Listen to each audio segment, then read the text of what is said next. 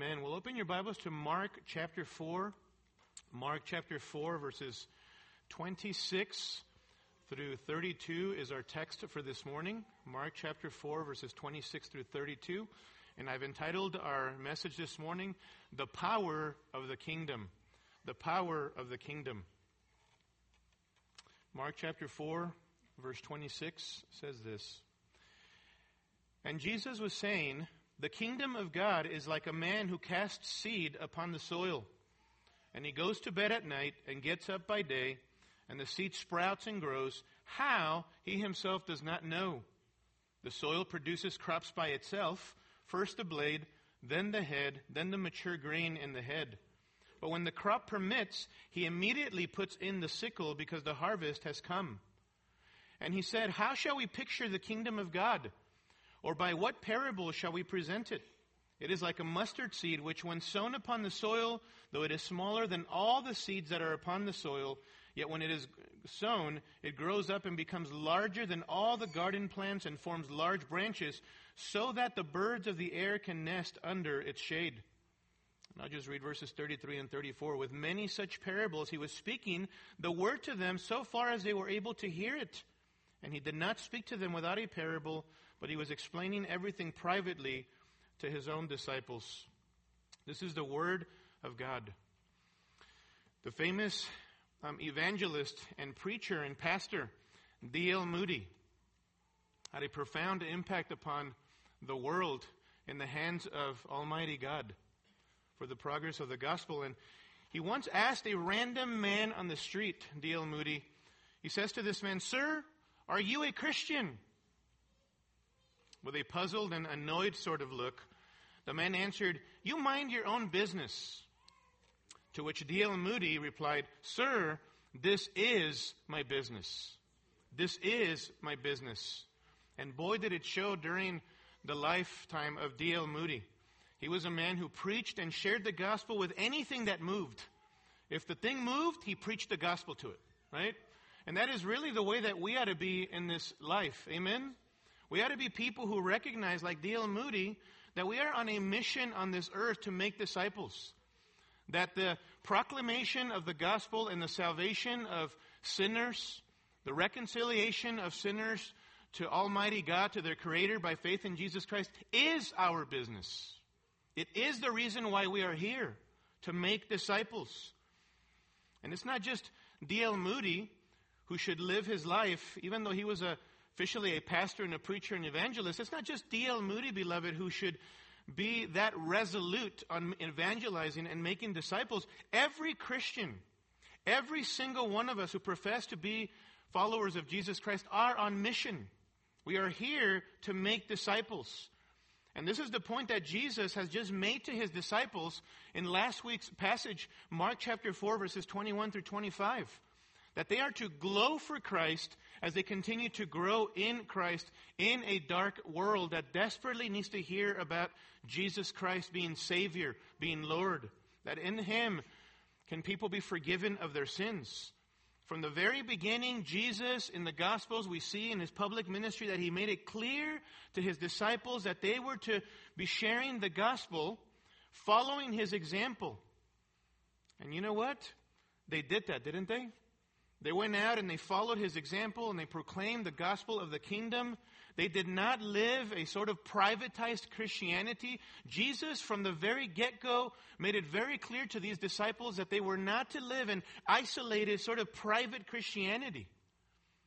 They were to, while their Christianity was first and foremost personal, it was to be public in that they were to be a testimony to the lost world around them. And they followed the Lord's example. And beloved, we're learning that this is true for us as well.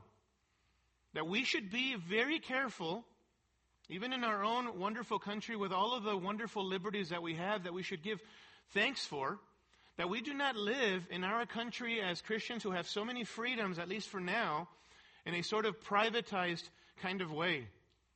Living in a way where we just keep our faith to ourselves, where we live like islands. We function that way. Simply protecting ourselves as if the four walls of our home As long as we kept ourselves within those four walls, we are okay. And we forget about the fact that first and foremost, the battle is in our very hearts, isn't it? That we are sinners in our own hearts. And not only that, but that we are here on mission. We are here on mission to fulfill the great commission of making disciples. And I know none of us would get up and cry out outrage at me saying this. It's a challenge, isn't it? It's challenging for us because I believe that most of us, it's not that we don't want to share Christ with people. It's not that we don't want to invest ourselves into the lives of others. It's not that we don't want souls to be won for Christ. It's that perhaps we struggle with how to do it. With how to do it. How do we broach the topic of the gospel of Jesus Christ with people who we hardly even know? Let alone even in a harder sense with people that we do know in our extended family or friends or neighbors or coworkers or whatever. Perhaps some of us feel very ill-equipped, very inadequate for the task of sharing the gospel. But even more, perhaps this morning you are here and you're discouraged because you've shared your faith, you're diligent to do that. You use every means possible to share the gospel with people. You seek to establish relationships, but you see very little fruit. Very little fruit. Too many times, maybe you've shared and you've experienced that people who you've shared the gospel with or people who you're trying to live Christ before resemble more than anything else the first three soils in the parable of the sower and the soils. The hardened heart, the superficial heart, or the divided heart. Most of the people that you minister to perhaps manifest those kinds of hearts rather than the soft, tender soil that embraces Christ, that loves Christ, that wants to serve Christ for the rest of their lives. Maybe we've been tempted or we are discouraged. Maybe you've lost heart and think that your efforts are in vain. And I want to encourage us from this passage this morning because I think that this is why, part of the reason why Jesus taught the two parables that we're going to look at this morning in verses 26 through 32. Because Jesus, beloved, knew that his disciples, whom he would commission to be disciple makers, would experience rejection. He knew that they would, and they did. After all, he himself had been rejected already 2 years, close to 2 years into his ministry here in Mark chapter 4. Rejection and opposition. Narrow is the way, right? Few are following after Jesus. Many are opposed to him. And soon, in about a year to a year and a half from this particular passage here, Jesus is going to be ultimately rejected at the cross by his own people, the Jewish leaders and the Jewish nationals. They're going to reject him. And so he needed to remind his disciples of the nature of his kingdom, of the power of the kingdom of God. Because there would come a day when their labors would seem vain, where it seemed as if no one wanted to hear the gospel of Jesus Christ upon Jesus' death on the cross. And I believe that so many of us need encouragement this morning. So many of us are experiencing hostility, opposition in various circles of influence that we might have. We're seeing the culture around us here in America and how anti-God things are and these legislations that are potentially going to be passing in the years ahead. There is so much opposition to the gospel. There is so much opposition to the word of God. And we might be tempted, beloved, to think that the gospel is powerless and there's nothing that we are able to do here on this earth. Anybody feeling a little discouraged? Admit it. It's a difficult time, but God is in control, isn't he? And these are parables that reminded his disciples and would remind them even as they look back post Jesus' ascension of the fact that they needed to not lose heart. And these are parables, beloved, that I think we can learn so much from as well. These parables point to the fact that the kingdom is advancing in ways that we don't even fathom, that we don't even visibly know and are aware of, but it is advancing. And so we're reminded in these parables that our labors, if we are faithfully fulfilling our mission here on this earth, beloved, with a clear conscience before God, our labors are not in vain, and we should not lose heart in our mission of making disciples. And so from these two parables this morning, I want to remind you of two very basic but profound truths so that you and I might be resolved in our mission to make disciples and not lose heart. Now, please remember, making disciples involves more than just conversions, right? It involves more than just sharing the gospel with somebody so that there's a new birth. It also involves ongoing edification, building up of that particular person in Christ. So making disciples involves both evangelism and edification. It involves cultivating intentional relationships with other Christians for the purpose of helping one another become like Jesus. That is what discipleship is. It involves intentional relationships with other Christians for the purpose of helping one another become like Jesus. That happens formally. That can happen also informally. So think about that. Here are two basic but profound truths that you and I might not lose heart in our mission of making disciples, of evangelism and edification. And the first basic but profound truth is this in verses 26 through 29. You and I must trust in God's sovereign work. You and I must trust in God's sovereign work. And I know none of us, again, would cry outrage when we hear that. It is a known reality. We know this as Calvary members here over the years, that God is sovereign. But it is amazing that though we might give lip service to the sovereignty of God, that God works in the hearts of people and that we must trust Him, it is amazing how much we get angry, we get anxious, we get frustrated, we resort to manipulation tactics to try to somehow generate change and growth in the lives of other people, maybe our spouse, maybe our kids, maybe our neighbors, maybe one another. And that reveals that we really aren't functionally, in the way that we live, trusting in the sovereignty of God. And so may I remind us this morning, beloved, God is sovereign over His kingdom, and we must trust Him. Now, what does the sovereignty of God mean? Here's the sovereignty of God. This is what it means. God has supreme authority, and all things in His creation are under His control. Do you hear that? God has supreme authority over all, and every aspect of His creation, big or small, is under His control. Listen to R.C. Sproul, who writes this about the sovereignty of God. Quote, "If there is any element of the universe that is outside of God's authority, then he no longer is God over all." In other words, sovereignty belongs to deity. Sovereignty is a natural attribute of God the Creator. God owns what He makes, and He rules what He owns. I love that. God owns what He makes, and He rules what He owns.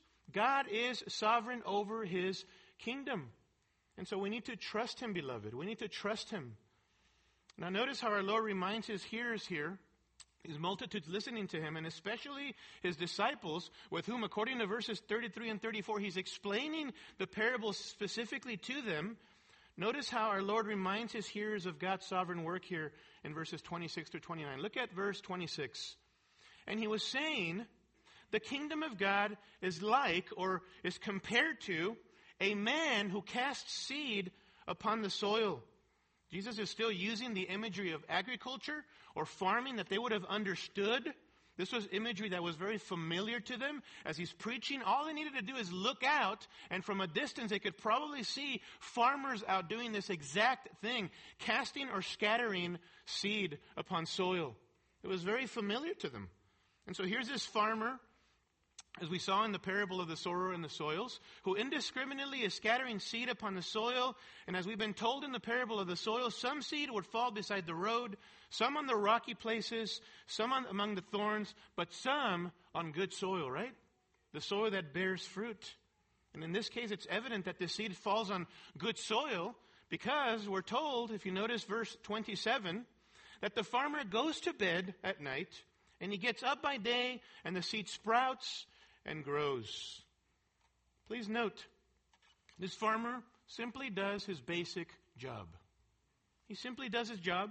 He scatters seed, but then he's not stressing out, not anxious.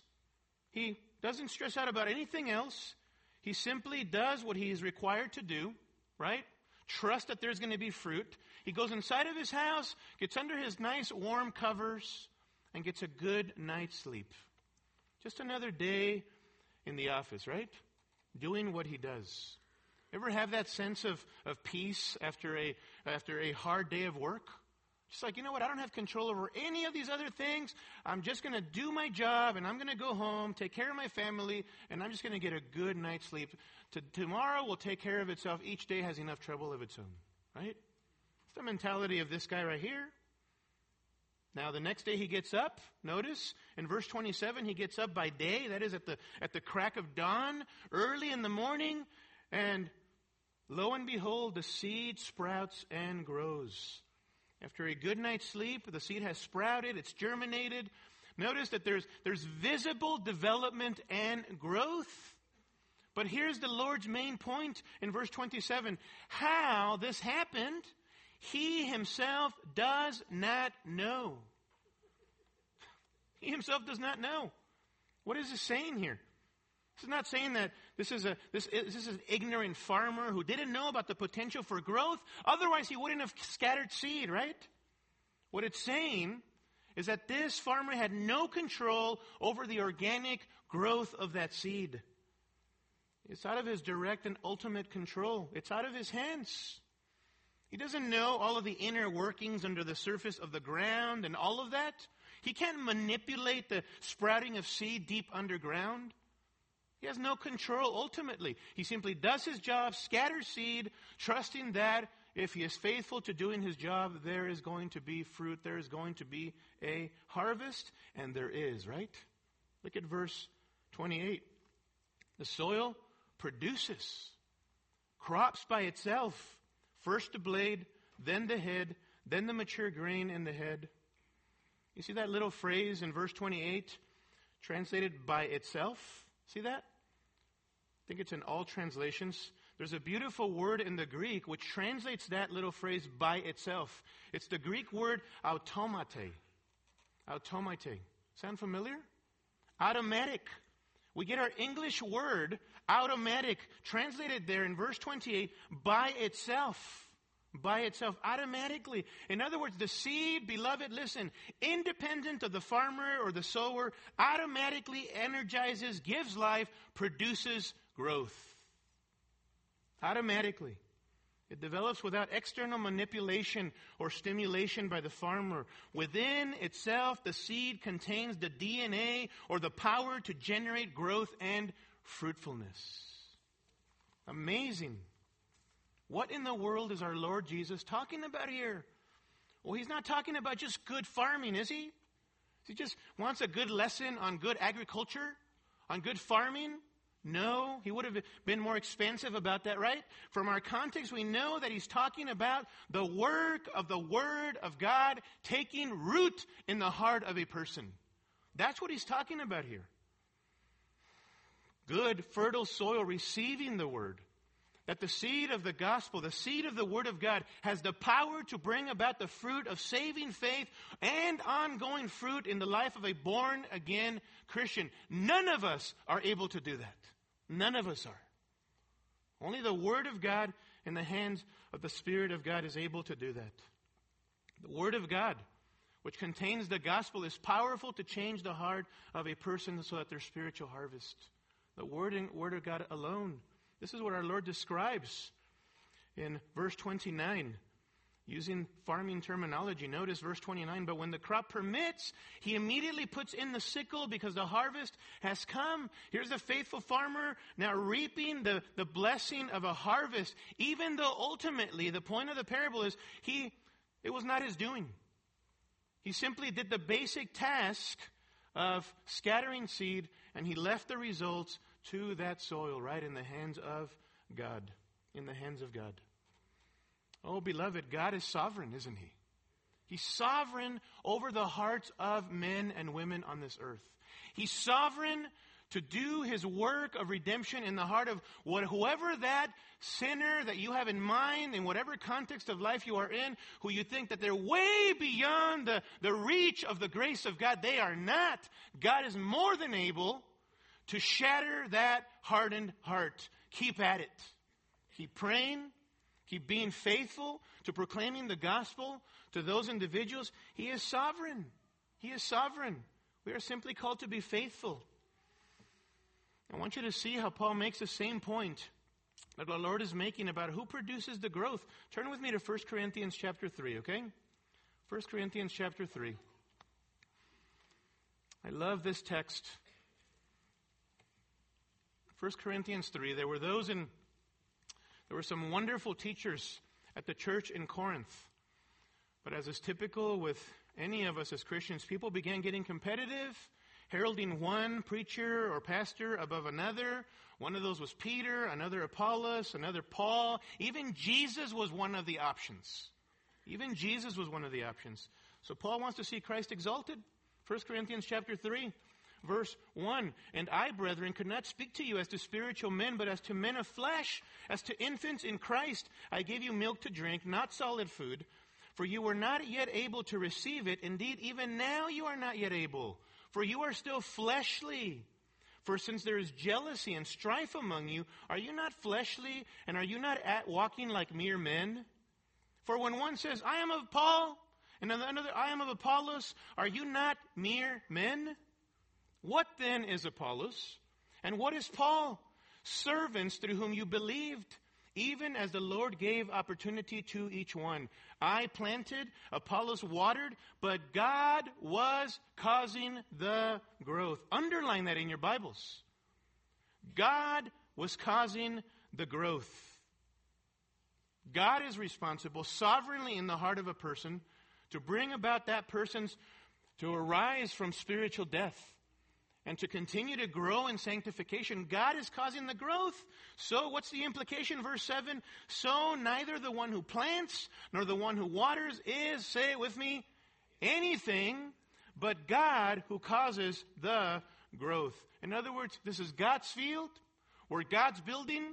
God is the one who gets the glory because God is the one who's energizing growth in the life of a person, of a disciple, of a follower of Christ. God does this. And Paul nails it, doesn't he? Stop boasting in men.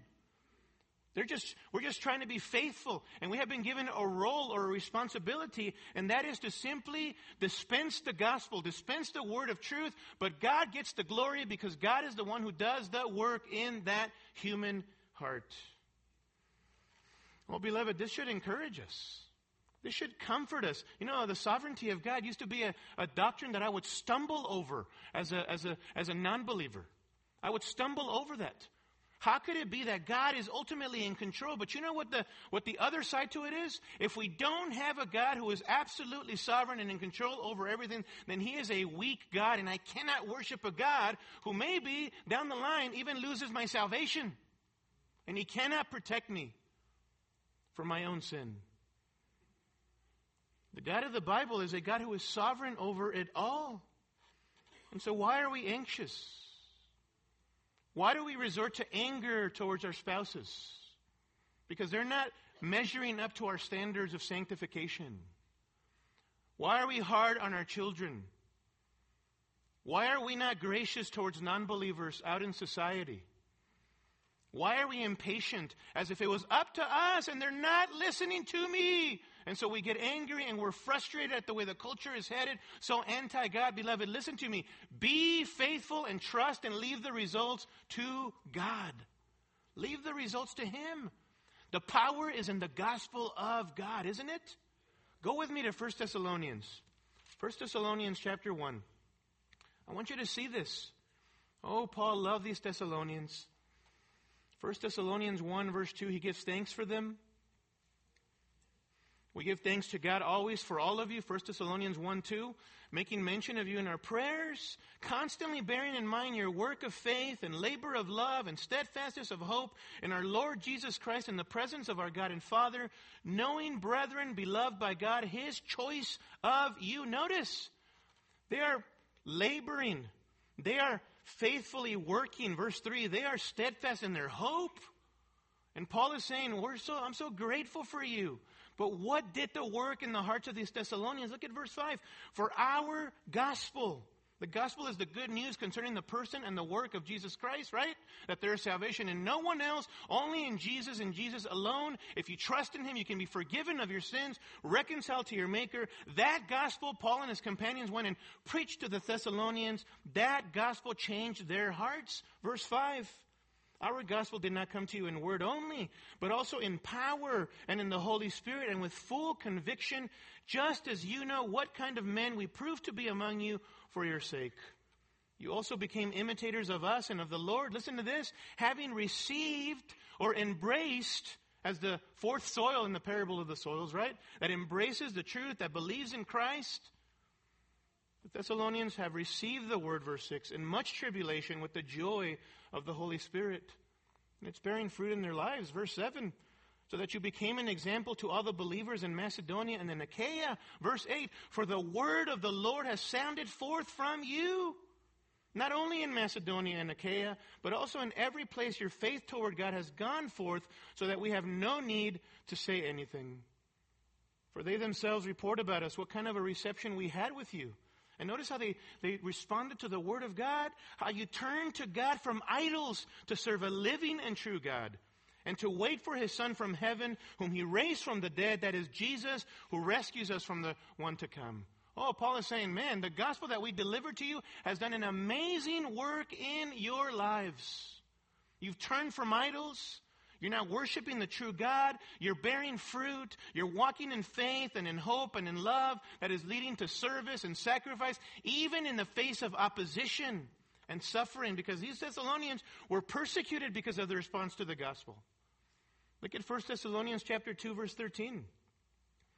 For this reason, we also constantly thank God that when you received the word of God, which you heard from us, you accepted it not as the word of men, but for what it really is, the word of God, which also performs its work in you who believe. Is that your attitude, beloved? That Sunday mornings when you come in to hear the message of the word of God, through singing, the reading of Scripture, when other brethren speak the truth to you in the context of relationships, and especially the main event when the word of God is preached by any man up here, do you have this attitude according to 1 Thessalonians 2:13, that you accept these words not as the words of men, but for what it really are, the word of God, which has the ability to perform its work in you who believe, who embrace the truth, who apply it? Is that your attitude? Oh, the Thessalonians were humble and teachable. But the instrument, mark it, the instrument that God sovereignly uses are broken vessels like you and I who deliver the gospel message and deliver the word of God, right? So, let me tell you this. God is sovereign. Absolutely. Amen. Preach it all over Scripture. But any view of God's sovereignty that chucks human responsibility as far as you and I as Christians obeying the Great Commission and making disciples is an inaccurate and unhealthy view of the sovereignty of God. Did you hear that? Why in the world would Jesus, who absolutely would affirm his sovereignty, right?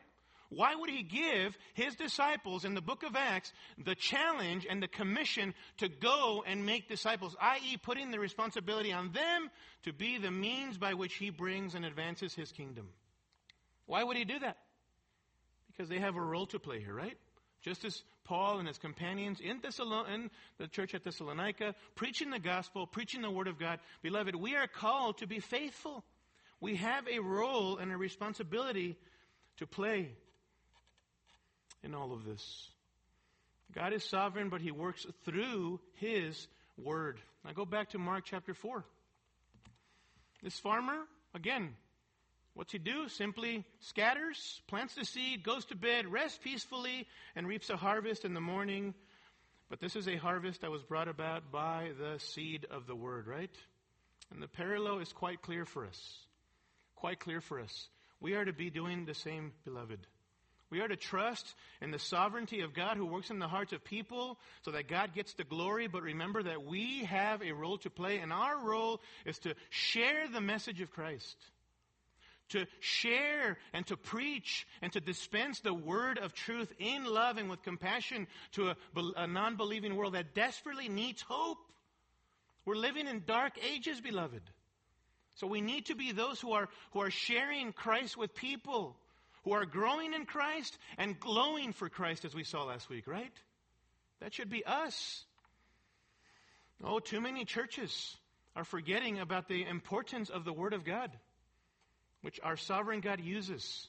Too many churches in America buying into the latest church growth strategies, adopting the latest gimmicks to grow their churches. I read a couple of articles this week about the growth of skits and theatrical acts on the platform in church buildings and warehouse types of churches now, because that's the only thing that's going to attract the crowd for people. Listen to me. How you win them is how you're going to keep them. Right? If you're winning them by gimmicks and show and all of that, that's how you're going to keep people. And as soon as you stop doing the dog and pony show on the platform, then people are gone, because there is no redemption in the human heart, beloved. God is sovereign through His Word, by His Spirit, using His people in the hearts of people to draw them to Himself. We don't need gimmicks. We don't need the latest fads, do we? Absolutely not.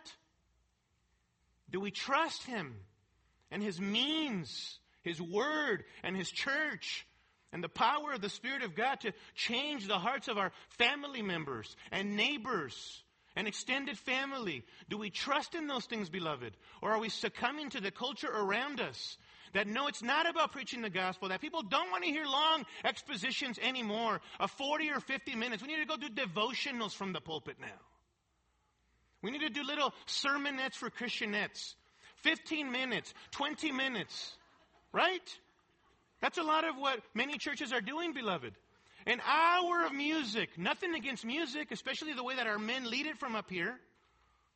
But people, we're being told today, don't have the capacity anymore, this new generation, to hear not even 30 minutes of a message of hard preaching that preaches to their hearts. No, don't do that anymore. The new generation needs more visuals, more graphics, more theatrical acts.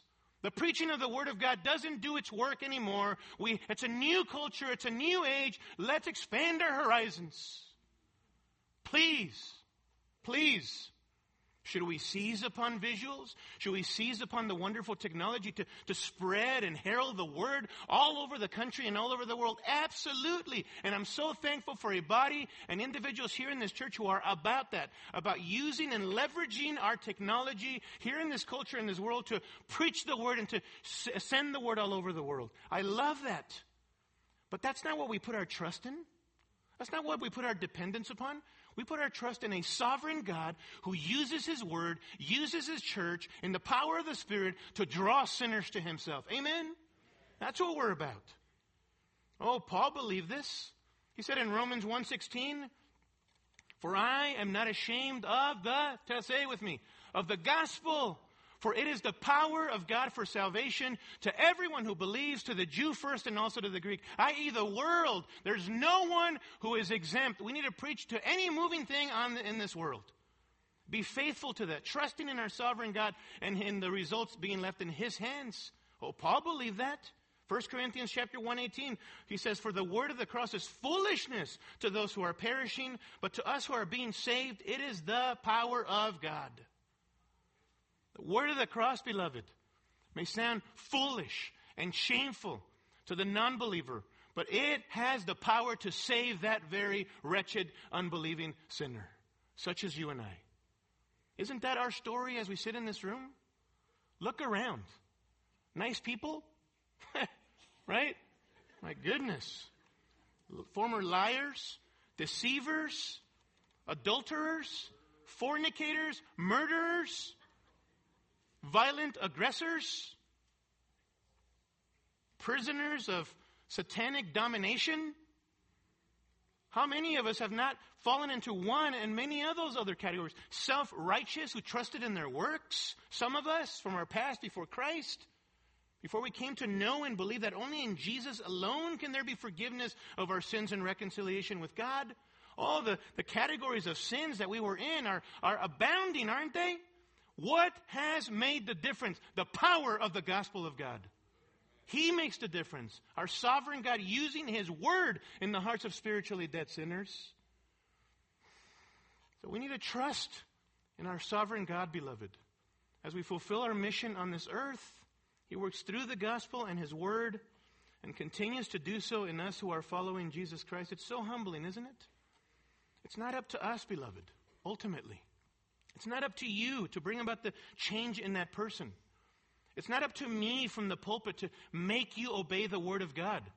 I'm simply seeking to be faithful and bring the truth to bear upon your life every Sunday or during the week. Our elders from house to house, in our meetings, whatever, bringing the truth to bear. But it is you who needs to apply the Word of God to your life so that there is sanctification, so that you grow to be more like Jesus, right? Ultimately, it's God who does the work. You and I just need to be faithful. So we must trust in the work of our sovereign God using His Word and in the power of the Spirit. Secondly, second comforting truth, or profound but basic truth, is this. Not only must we trust in the work of our sovereign God, but secondly, take comfort in the advance or growth of the kingdom. Take comfort in the growth of the kingdom. Do you know that at this very moment, in the hearts of many of you, I wish that it was every single one of you, the kingdom of God is advancing? How so? You're hearing the Word of God, and the Spirit of God is working in your heart, and you're coming to see God's sovereignty and His majesty, that He's in control of everything, so your view of God is rising, so that you want to worship Him, and you want to be more resolved to be on mission. The kingdom of God is advancing in your heart right now. Did you know that there are sinners who are coming to faith this morning? Not only in our country, but all over the world. Beloved, as we are here in this worship service, take comfort in this. The kingdom of God is advancing even as I preach the Word of God to you. Not only in our country, but all over the world. Jesus' disciples needed to hear this. They would need to remember this parable in the future, because you know what? They're going to experience rejection. And worse, they would see their beloved Lord crucified on a shameful cross in the future, in about 1.5 years from this point. And so the Lord gives a parable here in verses 30 to 32 to remind them of the powerful influence of the kingdom of God, that though seemingly insignificant, even at this stage of their following after Jesus, though seemingly insignificant and small, the kingdom is influential, massive, and great. Look at verse 30. It is advancing, it's growing, and he says in verse 30, how shall we picture the kingdom of God, or by what parable shall we present it? It is like a mustard seed, which when sown upon the soil, though it is smaller than all the seeds that are upon the soil, yet when it is sown, it grows up and becomes larger than all the garden plants and forms large branches, so that the birds of the air can nest under its shade. Our Lord pictures the kingdom here, notice, to a mustard seed. A mustard seed, which though not the smallest seed in the world, it was known that it was the smallest seed, commonly known the smallest seed in agriculture or farming. A mustard seed. How big was it? Some of you have seen some of these, right? It's like 1 to 2 millimeters in diameter, right? It was known for being minuscule, for its smallness, for being microscopic, comparable to a grain of sand on the seashore. Think about that. It was small, very tiny, and yet, this is his point, isn't it? It's got potential that is massive, that is great. You would never think it, but a mustard seed tree had the potential of growing over 10 feet tall, in some cases 15 to 20 feet tall. And this is our Lord's point. That though it has small beginnings and was microscopic, this little mustard seed, it grew to be huge. Massive, great, so big that it even became a home, a nest for many birds who could find shelter and shade under its branches. These animals could be cared for. Notice that last phrase in verse 32. At least in the New American Standard Version, it says, so that the birds of the air can nest under its shade. It appears in caps, at least in the New American Standard. And what that signifies is that that's a reference, or at least an allusion to Old Testament Scripture. In this case, to Ezekiel chapter 17, verse 23, where it speaks about the fact that when the Messiah rules, people from every nation will find shelter and refuge under that tree of blessing. Every time I read this verse, it reminds me of Revelation 7, where it talks about the fact that there are thousands upon thousands from every nation and tribe worshiping the Lamb of God, beloved. There is a heavenly choir right now, myriads upon myriads of people, angels and elders and redeemed, and we're going to be added to that choir physically in the future, to be singing to the Lamb of God who takes away the sin of the world. One day, beloved, our faith will be sight, and we shall see a massive, great multitude, and how great the kingdom of God is. I can't wait for that day. Do you long to go home? I long to go home. I'm sick and tired of this world. I'm joyful, strive to, want to live well under my trials. And I think all of us would share the heart of Paul in Philippians chapter 1 that says, I long to be with the Lord, yet it is more necessary for your sake, Philippians, so I'm going to be here. And as long as I'm here amongst you, I'm going to be fruitful. That is our heart, isn't it? As long as we're here, we want to bear fruit. But boy, do we just want to go to heaven now, don't we? I want to be with the Lord.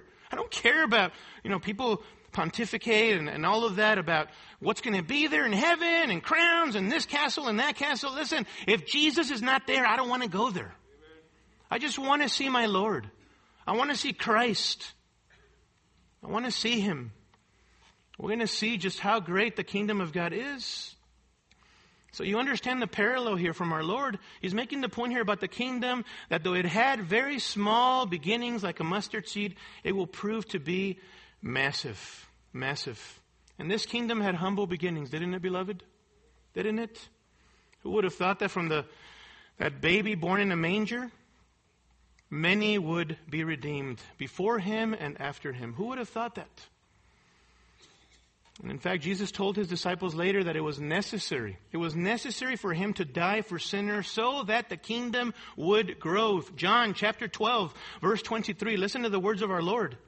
John 12:23, Jesus said to His disciples, the hour has come for the Son of Man to be glorified. Truly, truly, I say to you, unless a grain of wheat falls into the earth and dies, it remains alone. But if it dies, it bears much fruit. He was speaking of His death. And He likens Himself to a grain of wheat which falls into the earth. But when that seed sprouts, it would bear much fruit. It would reap a whole harvest of people who would be added to His kingdom. Christ had to die, beloved. He had to die for His kingdom to be in the future established in a new heavens and a new earth. And during His lifetime, this kingdom began to grow. His disciples and then other followers who came to believe in Him. And then it quickly expanded right after His death to hundreds and then thousands after He ascended to heaven who were hearing the message of the gospel of Jesus Christ. In the book of Acts, one of the great themes in the book of Acts is the unstoppable Word of God. We get these progress reports in Acts about the Word keeps growing. The Word keeps spreading. The kingdom of God was growing evangelistically, and that people were coming to know Christ and were experiencing the new birth and then growing edificationally, being built up in Jesus Christ. And that was happening through the preaching of the Word of God. Such humble beginnings, beloved. And all of those, don't forget about those in the Old Testament, right? Who in Hebrews chapter 11, some of those are in the hall of faith. Those who ultimately were redeemed by the blood of Christ, who came in the future, but they lived by faith in the one true God in the Old Testament, didn't they? All of them are part of the kingdom, past, present, and future now. Some of us are part of that kingdom, who are here, who've turned from our sins and trusted in Christ. Oh, it began with in such a humble way, didn't it? But it's massive, beloved. Listen to J.C. Ryle commenting on the growth of God's kingdom. Quote, weakness and apparent insignificance were undoubtedly the characteristics of its beginning. How did its head and king come into the world? Speaking of Christ, He came as a feeble infant, born in a manger at Bethlehem, without riches, armies, attendants of power. Who were the men that the head of the church gathered around Himself and appointed His apostles? They were poor and unlearned persons, fishermen, tax collectors, and men of similar occupations. To all appearance, the most unlikely people to shake the world, end quote. See, it's not about our worthiness. It's It's not about our potential. It's about God sovereignly working through us, His church, and through His word to grow and advance His kingdom, right? Oh, beloved, may we be not tempted to be fearful, to be anxious about the current events in our country as if Satan is winning. Satan is winning. Look at everything that's taking place around us. Look at the media, all they're reporting. I mean, everything is so negative. Listen, don't drink the Kool-Aid. You know what I'm talking about? My kids laugh because I'm always saying that kind of statement to them. Don't drink the Kool-Aid, kids. The thinking of the world, right? Beloved, don't drink the Kool-Aid. This is all a part of God's plan. Do you believe in a sovereign God right now, even if you don't fully understand all that is taking place? Yes or no? Of course we do. Take heart, Christians. God is continuing to turn the world upside down through His church, His people, and through His word. And you know what makes it so hard? It's just that issue of the media, isn't it? I mean, the media makes it so hard to not get a negative picture of Christianity and God's kingdom, right? How? Through its silence about the kingdom's massive growth. Do you ever hear about that, by the way? Headline news. Christianity is spreading all over the world. CNN headline news. When was the last time you heard about that? You know what I mean? When was the last time that you heard this headline news just in MSNBC, Christianity continues to grow and advance? The unstoppable Word of God is doing a great work all over the world. There are more Christians in China now than ever before. When was the last time you heard the media talk like that? Ever? If you did, you dreamt it, okay? You didn't hear that from the news.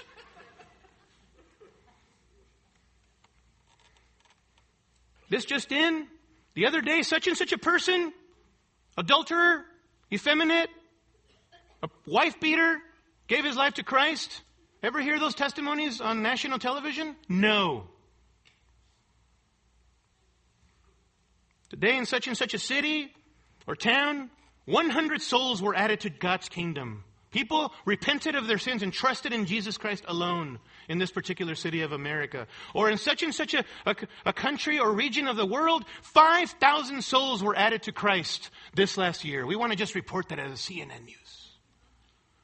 Beloved, that doesn't happen. You know why? Because Satan is not going to allow that. Right? But God is sovereign over Satan.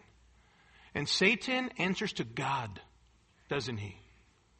And this wretched culture one day will bow the knee to Jesus, whether willingly, or Jesus will break the knees of those who reject Him right now and into the future, won't He? They will confess Him as Lord and Savior. But Satan wants us to believe and drink the Kool-Aid, be anxious, discouraged, embarrassed, ashamed of being a Christian because of all that we see around us. So that if you're in that state of discouragement, and you're fearful, and you're scared, and you're ashamed of the gospel, listen, you as a believer will not be resolved to fulfill your mission because you are in a state of having lost heart. You've taken your eyes off of the sovereign God, the power of the gospel, the power of the word, and the powerful Spirit who works in the hearts of spiritually dead sinners to awaken them from their sin to the forgiveness of sins. You've taken your eyes off of God. It's a view of God thing, isn't it, that we need to correct? Oh, but some Christian in some place of the world or here in our country talks about the fact that abortion is committing murder. Oh, that's all over the CNN news, isn't it? You hear about that stuff. You don't hear about the progress or advance of the gospel and redeem people. But as soon as some Christian makes a stand on the fact that men were made to be men and women to be women and that marriage consists of one woman and one man, oh man, it's all over the news. All over the newspapers. This Christian church. These narrow-minded people. That's all over the news, isn't it? Oh, Satan loves this. Loves this. But God is sovereign over Satan. And beloved, if we put on our thinking caps, then we will realize that Satan hasn't learned his lesson yet, that whenever the church has experienced opposition and suffering and persecution, all the more, not despite of, but because of opposition and suffering, the church advances, the kingdom grows. Take comfort in that. Do you believe it? Do you believe it, beloved?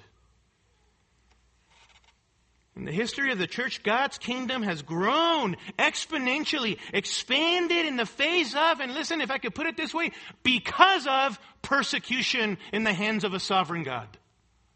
Because of it. Think about Christ. You have salvation today, and you have the hope, the sure hope that is steadfast and will not pass away, reserved in heaven for you, of seeing your Christ someday and be in a new heavens and a new earth with him. Why? Because he suffered and died on a cross. Has the kingdom advanced because of Christ? Yes. Stephen, Acts chapter 7, remember what happens with him? He's murdered, and what happens? The church dies. Oh, the church just becomes ashamed. We don't want to die like Stephen. The church grows, beloved. The kingdom advances because of Stephen, and later Peter, and Paul, and Justin Martyr, and John Wycliffe, and William Tyndale. Men who, John Wycliffe and Tyndale, who had such a burden to put the Bible in the hands of English-speaking people. You know what happened to those guys? Strangled, burned, suffered in cells, were opposed. But after those guys, did the kingdom advance? Oh yeah. What do we have in our hands today? English Bibles, don't we? Praise God. The kingdom advanced despite the fact that these men, or because of opposition and persecution, beloved. Oh, the kingdom is unstoppable. It grows even in suffering and persecution, and that's the Lord's point, from tiny beginnings to unexplainable size. And the disciples needed to pay attention and be reminded of this later on, right? Because they were going to be rejected and persecuted and opposed. Oh, they were going to see their Lord going to the cross. Listen, if they remember this, these parables, they're going to remember that they are going to be a part of a kingdom that cannot die, that is unstoppable. Jim Elliot, you know the story of him, don't you? And 4 other missionaries killed in 1956 by the Waodani tribe in Ecuador. What happened there? Shockingly, 2 years later, Elizabeth Elliot, the wife of Jim Elliot, and her friend named Rachel and Elizabeth's young daughter were introduced to that tribe, lived amongst them. And through this ministry, one of the catalysts that killed Jim Elliot and the 4 men, his 4 brothers in Christ, a guy by the name of Dayuman, I hope I'm pronouncing it correctly, became a Christian. He helped reach his own people for Christ and even helped translate the New Testament into the language. This man, who was part of the group that killed Jim Elliot and his brothers in the Lord, got saved, and he even helped translate the New Testament into their common language. The Waodani community was transformed, beloved. What do we learn? The kingdom grows, doesn't it? The kingdom is growing. The kingdom is expanding. Let us take comfort. Let us take comfort and encouragement. Listen, don't lose heart in the midst of a wicked and perverse generation. The Word of God is working, isn't it? The Word of God is working in the hearts of people, beloved. Let us be faithful. Let us be faithful. Let me give you 5 ways that you can apply these truths, okay? You ready? Write these down, and they all start with a P. I call these my 5 P's for faithful ministry. All right? I just made that up. 5 P's for faithful ministry. All of them start with a P. Write them down. People, patience, process, prayer, and perspective. People, patience, process, prayer, and perspective. Remember, as we remember these wonderful truths, these profound truths, that we are here on earth ministering to people. And you and I are a person. Our mission is about touching people's lives. And people are not projects. People are not machines. They have feelings and emotions, don't they? They have a spirit and a body. So let us remember that as we minister to people, so that we don't lord it over people, so that we don't get angry and frustrated at each other when they don't change like we would want them to change. Remember, we're dealing with people, and you are a person yourself, aren't you? Second, therefore be patient. Be patient. You and I are sinners. We are broken people ministering to broken people. That's what we are. So we need to be patient. Remember, it's a process then. It's a process. Making disciples here on this earth is a process. It's not a quick fix, is it? Not a quick fix. We need to trust in the sovereignty of God until Christ returns, or we go home to be with the Lord. So that we work with people, it's a process. This all means we need grace, and that's available through prayer. Prayer. We entrust ourselves to Christ, our high priest, Hebrews chapter 4, verse 16. Let us come boldly to the throne of grace that we might receive grace and mercy to help in time of need. The fact that we're dealing with people on this earth and we are people ourselves leads us to be patient, to remember that it's a process, and all of this drives us to our knees, doesn't it? We need our sovereign God to work. We should be driven to prayer the more that we don't see the gospel advancing, at least from visible eyes, beloved. We need to go to the Lord in prayer. All of this leads to perspective. Perspective, a Christ-exalting perspective. And it is this, it's not about us. The work of the gospel on this earth is not about us. It's about Him, about Christ, and Him advancing His kingdom on this earth. Amen? That's what it's about. Let us trust in the sovereign work of God in the lives of one another, and take comfort or be encouraged that though we may not see it all, God is advancing His kingdom. He's growing His kingdom.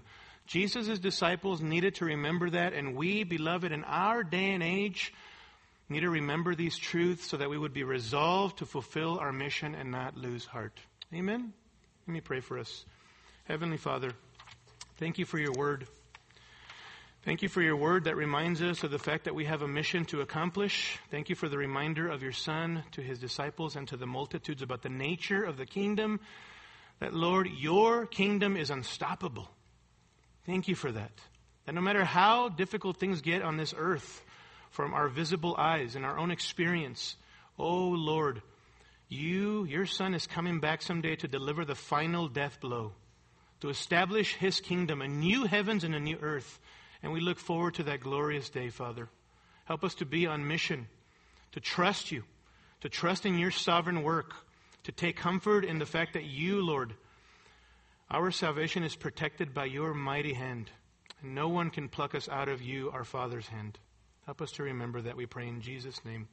Amen. Scripture quotations taken from the New American Standard Bible. Copyright by the Lockman Foundation.